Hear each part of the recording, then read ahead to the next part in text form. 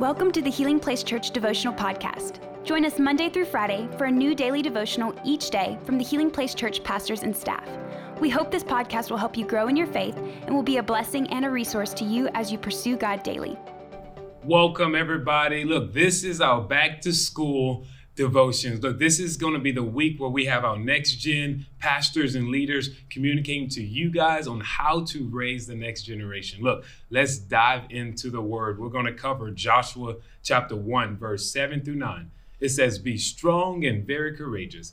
Be careful to obey all the instructions Moses gave to you. Do not deviate from them, turning either to the left or to the right.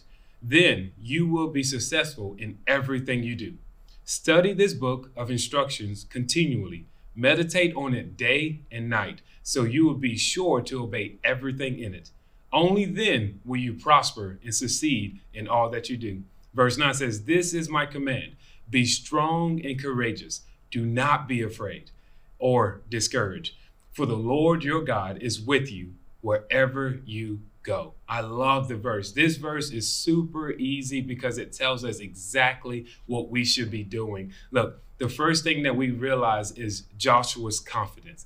Look, Joshua, he could have had any other outcome, but he chose to stay confident in God. Look, I don't know if you've had an opportunity that someone said, "Hey, can you do this?" And it was overwhelming. Look, it happened to me. I'm not fit. I'm not talented. I may not have the right words, but God gave that specific thing to Joshua to lead the Israelites to the promised land, and he stood on God's word. And that is what we can do also, even when we don't know how. Just rely on God. Look, that's the first thing. Be confident that God will get you through it. And the second thing is God's instruction. Look, God instructed Joseph to do three things. Not two, three things. And these are the things that we should be doing as well. This is very encouragement for us. So the first thing was follow Moses' instructions. Look, there are people that went before you to pave the way where you are today.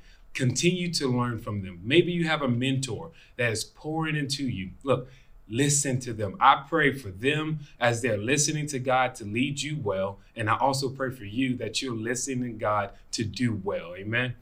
The second thing is learn God's word. This is something we all should be doing every day. Study God's word. Why? Because you want to know what God says about things, okay? And you will not know what God looks like if you don't walk with him. So continue to walk with him. Study God's word so that it can be inside of you. And then the last one is meditate on God's word.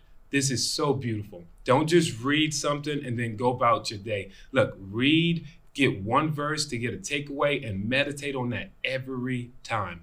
Every time when you have a bad thought, look, remember God's word, because that is what's going to happen. You're going to meditate on it. It's going to take it from your head and bring it to your heart. And that's when it's going to resonate and make a big impact in your life.